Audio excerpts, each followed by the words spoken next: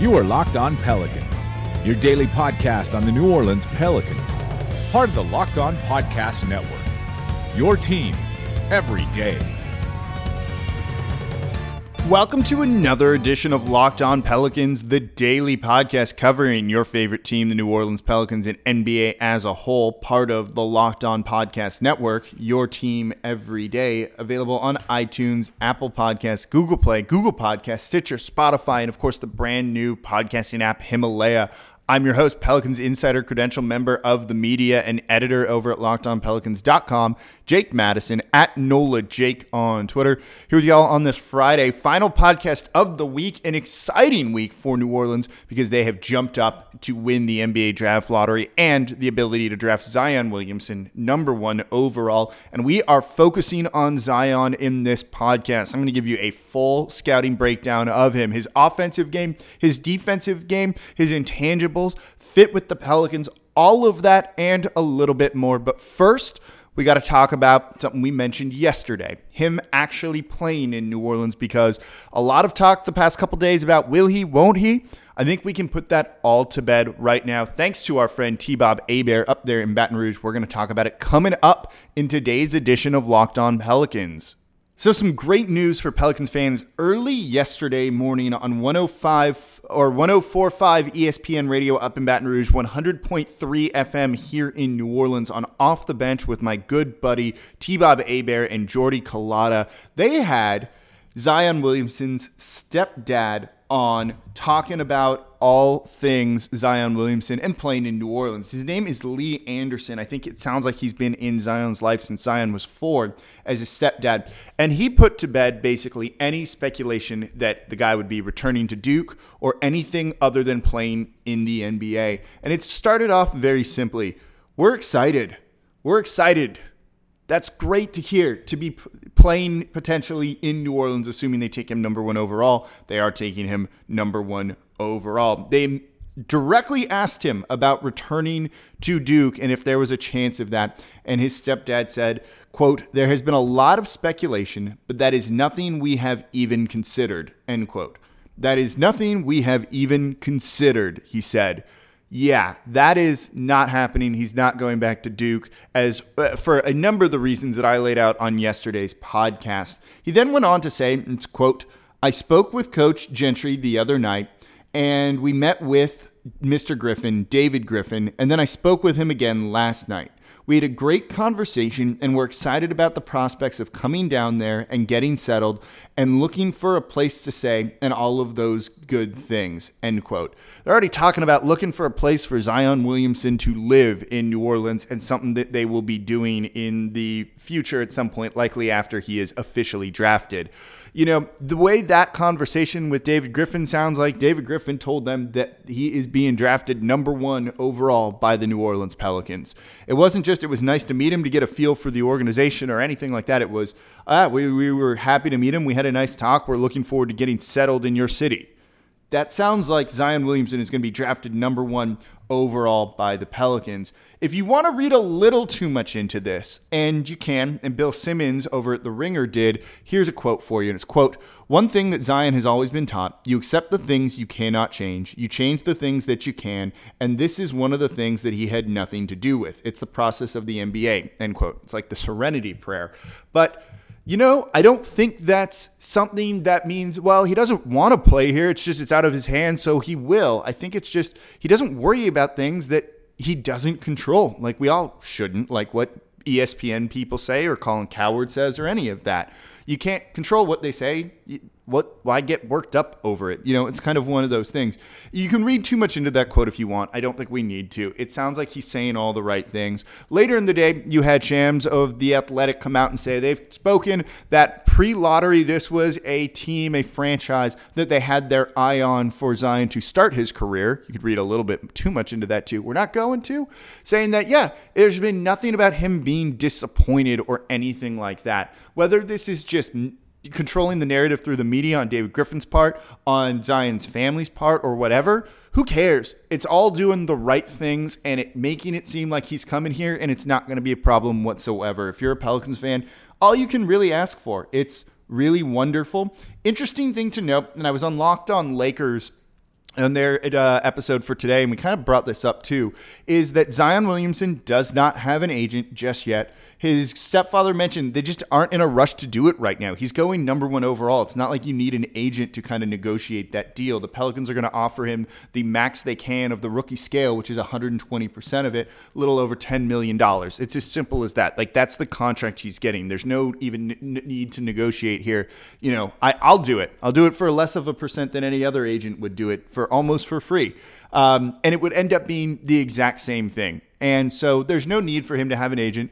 You know, asked if he might sign with Clutch Sports. Yeah, that would be a little bit unfun here, I guess, for everyone in New Orleans. But he doesn't really strike me as the guy that kind of would go and do that. So we'll see who he eventually picks as an agent. Something just worth keeping an eye on. But T-Bob Hebert, Jordy Culotta, putting it all to rest that Zion won't be playing in New Orleans next year. Don't worry about it whatsoever. You've even seen this really change on all of the big sports programs, at least all the ones that I watched yesterday.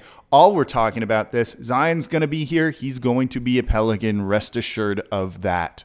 So now that that's out of the way, let's focus on the scouting report of Zion Williamson and what he's going to be like, what he does well if you don't watch a lot of college basketball. We're going to talk about that coming up here in just a moment. But before we get to that, don't forget, we're going to have a lot more content coming all about Zion, all about potential trades for Anthony Davis, and more. So make sure you subscribe to the Locked On Pelicans podcast through the Himalaya podcast app. Download Himalaya from your app store. Subscribe to Locked On Pelicans. Get personally curated playlists for the type of content that you want to hear. Again, go to your app store, download Himalaya, and subscribe to Locked On Pelicans.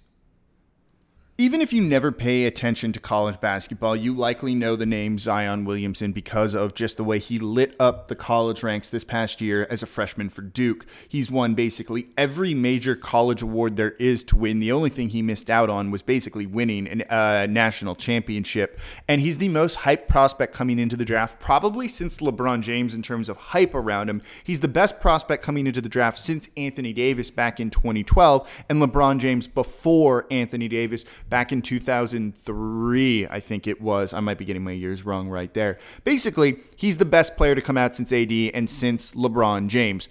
Pretty good pedigree to have. I don't think he's as good of a prospect coming into the league as Anthony Davis was, but that's not a knock on him. I actually think it's a little bit close. And what it sounds like is some GMs have him rated above AD, some have him slightly below, but that's his comp and that's the range of player that they think he can translate to in the NBA. Even if you're a little bit behind him, it's pretty good to be compared to Anthony Davis coming into the league, who had all that hype and was that good of a player. So let's start with Zion's measurables, and the first thing when you even just see him is this dude jumps out at you as a big guy. He is 6'7", listed at 285 pounds. He's got a 6'10 wingspan. He did not get his measurables done at the combine that I saw, and I think they skipped it for him, but basically his leaping ability is absolutely unreal. You saw him flying high above the rim last season for Duke with those strong, powerful legs that just have some sort of muscles on him that allows him to really elevate like that, despite not having the height of a center or a traditional power forward now in the league. AD is closer to 6'10", 6'11", 7 foot. He is coming in here at 6'7", but he is a big guy, and that smaller size and height maybe gives him some more of that elite athleticism that we saw from him all year long. This guy is just straight up tremendous.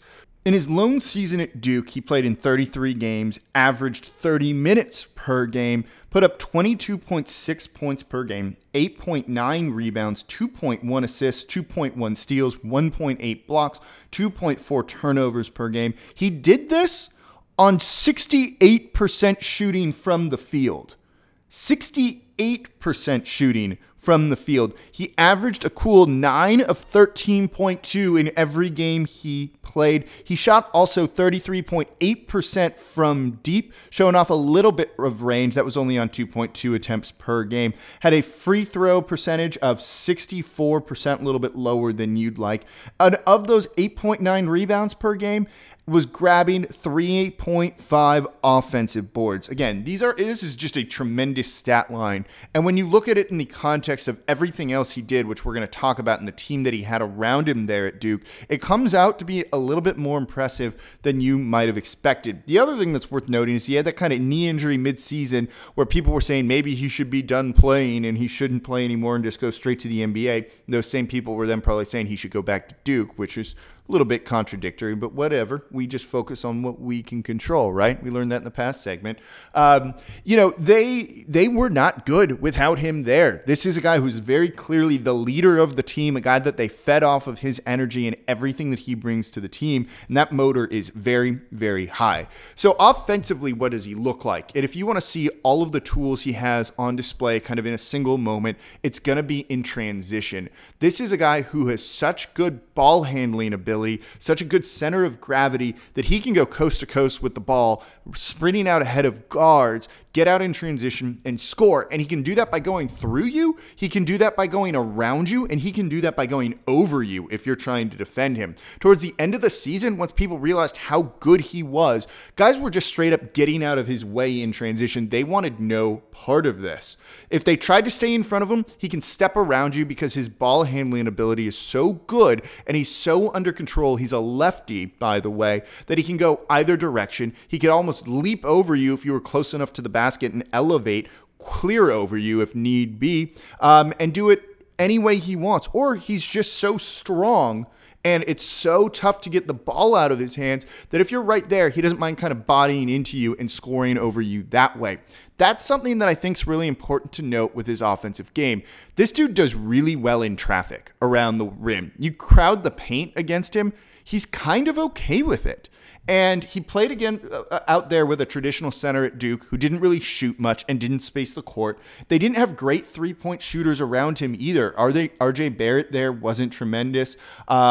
And some of the other guys that he played with. So the spacing was often kind of mucked up. But this is a guy on his leap ability, gets the ball so low that it's tough to just slap it out of his hand as he goes up with it. It's unbelievable. When he starts to drive into the paint, look at when he kind of gathers the ball and how he kind of crouches down just a little bit, protecting the ball that way. And then that kind of crouch gives him a little bit more explosiveness to go up with it and score that way. You see that in the 68% field goal percentage, that he's just taking these hyper efficient shots and no one's stopping him because they have no ability to do so.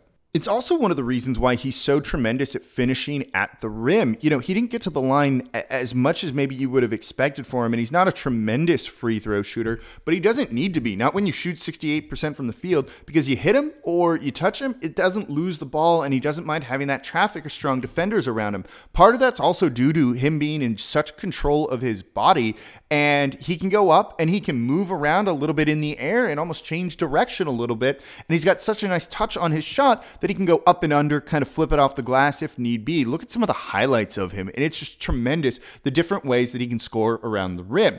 In the half court, his game's actually kind of similar to someone we all know, and that's Julius Randle. Just better, much better, I think, than Julius Randle. He likes to ideally drive from the perimeter. He's a lefty, so he wants to start off going right and then get it into his left hand to finish that way. He does not finish as well with his right hand and is always looking to go left, similar to what Julius Randle did last year. He's got a variety of spin moves and crossovers because he looks like a guard with the ball in his hand. He can take you straight up off the dribble and get down there with ease, and he's got a very good touch on it. It just makes him tough to defend. That spin move, when he times it, is really good. He can clearly read defenses quite well. He can hit you with that crossover to get it into his left hand. You know, I think he'll struggle a little bit maybe to start with as teams try and shade that side and try and force him to go to his right more often. But with the variety of moves he has in his offensive game, I think he'll be able to get that shot off. And at the very least, maybe he just needs to go straight up Julius Randle, which is direct line to the rim, and he's going to score and no one's going to stop him. He just finishes better than Julius Randle does at the rim, and I think that's going to be a big thing. He's got a bit of a passing game, though almost entirely with his left hand. When I was watching his assist highlights, you don't really see much with the right hand. Could be an issue, but they're not really looking to run the offense through him. It's still going to kind of be facilitated through a point guard, through Jrue Holiday, that play alongside Julius Randle. It's not a Denver offense like Nikola Jokic. He doesn't have the passing ability that we even saw from Anthony Davis last year or from DeMarcus Cousins the season before that.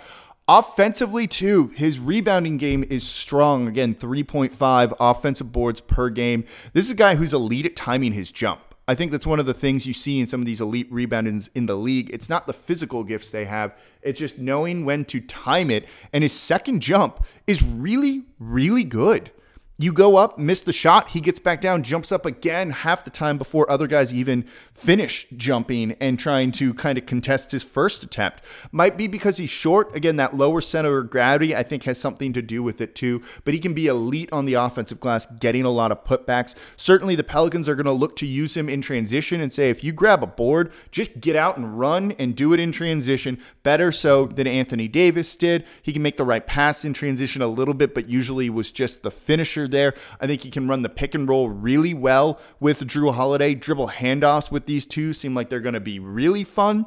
His jumper is okay, but it seems to be improving. Not tremendous. He's got kind of a weird form where he twists his body to the side a little bit. He's not like a squared shooter, and he's more of a bit of a spot-up shooter than a guy in rhythm. You don't want him shooting tons of threes. We want him driving and attacking the rim and playing in transition. Not as worried about that. But when you watch his offensive game, it is very, very polished and is going to transition very well to the NBA. So we'll get to his defense and his intangibles in a minute here, but I do want to say, when you get in your car, tell your smart device to play podcast Locked On Pelicans for the latest episode. We're going to have tremendous content coming to you over the next couple weeks and months as we break down everything you want to know about Zion Williamson. So when you get in your car, tell your smart device to play podcast Locked On Pelicans. So we talked about Zion's offensive game. Now let's look at the other side of the ball, his defensive ability. And when you watch him, oh my God, like there's no other way to say it. This guy is going to be tremendous in the NBA. We thought AD was going to come into the league and be really good on the defensive side of the ball as almost an elite rim protector right off the bat. He wasn't, but developed into it. Zion has potential to be better. I mean that, not just as a rim protector, but as someone more in the mold of Draymond Green, who causes havoc on the defensive side of the ball, who's got such physical tools, skills, instincts, awareness, athleticism, motor, drive, all of that you can guard almost 1 through 5 if he needs to. And you saw it play out in college. The numbers say it. The steals and blocks per game are absolutely tremendous. We can look at him as a rim protector first and foremost. This is a guy who just has the right instincts, and you're going to hear me say this a lot when it comes to the defensive side of the ball, particularly when we talk about steals, of just knowing when to time these leaps. And he gets so many blocks by bodying you up. You can't shoot over him. Players and teams didn't even try at that point, so they try and get hit. He gets most of his blocks come as a help defender, where someone's driving and he comes and blocks him from behind against the backboard. That was a regular thing for him. I forget who it was that they played. He also has just such insane leaping ability that he can jump from the paint and contest the three-point shot that he swatted away that one time on the baseline in the corner.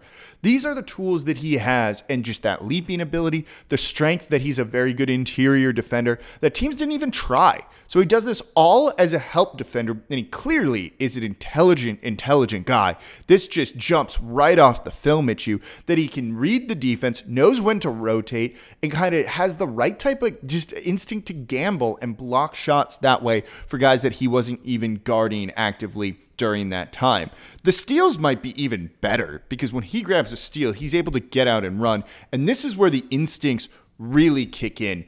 He gambled a lot in college, and you can see it, but it basically worked out far more often than not, and usually led to an easy 2 points in the offense in transition for him. But it reminds you a little bit of Jrue Holiday. And this is, again, him just with those long arms, getting them in passing lanes, or knowing when to gamble at the right time and decide to pick the ball from someone. Or when they are caught unaware for a second, he sees it. And go and watch the film of him. Look at how many steals he gets by a guy looking to make a pass and kind of can't figure out where to go with the ball. Zion just charges, grabs the ball and goes, or pokes it out, then picks it up and goes. It is unbelievable how well he can gamble for these steals. He's good enough that if you kind of put your body into him, he's going to stand his ground, his arms, he's in control of his body. He can knock the ball out that way too, but it mainly comes in the gambling. This is going to be a little bit more difficult for him in the NBA to start with, and he might be a bit of a defensive liability for the first couple of months as he gets kind of used to, one, just NBA players being better than what he played against in college, but also the league is just more spacier. You know, the 3-point line is deeper and the lane is wider, so you've got more ground to cover than he was in college. That might be an issue and affect his timing on some of the steals and the gambles he takes, and he might get burned from it in the beginning, but he can still guard 1 through 5. He's a good on-ball defender. You can't really go around him. He can block you from behind, any number of things. He is going to be potential. I don't want to get there just yet because it usually takes 2-3 years for guys to really be just decent on defense in the NBA. But there is absolutely Defensive Player of the Year potential with Zion Williamson.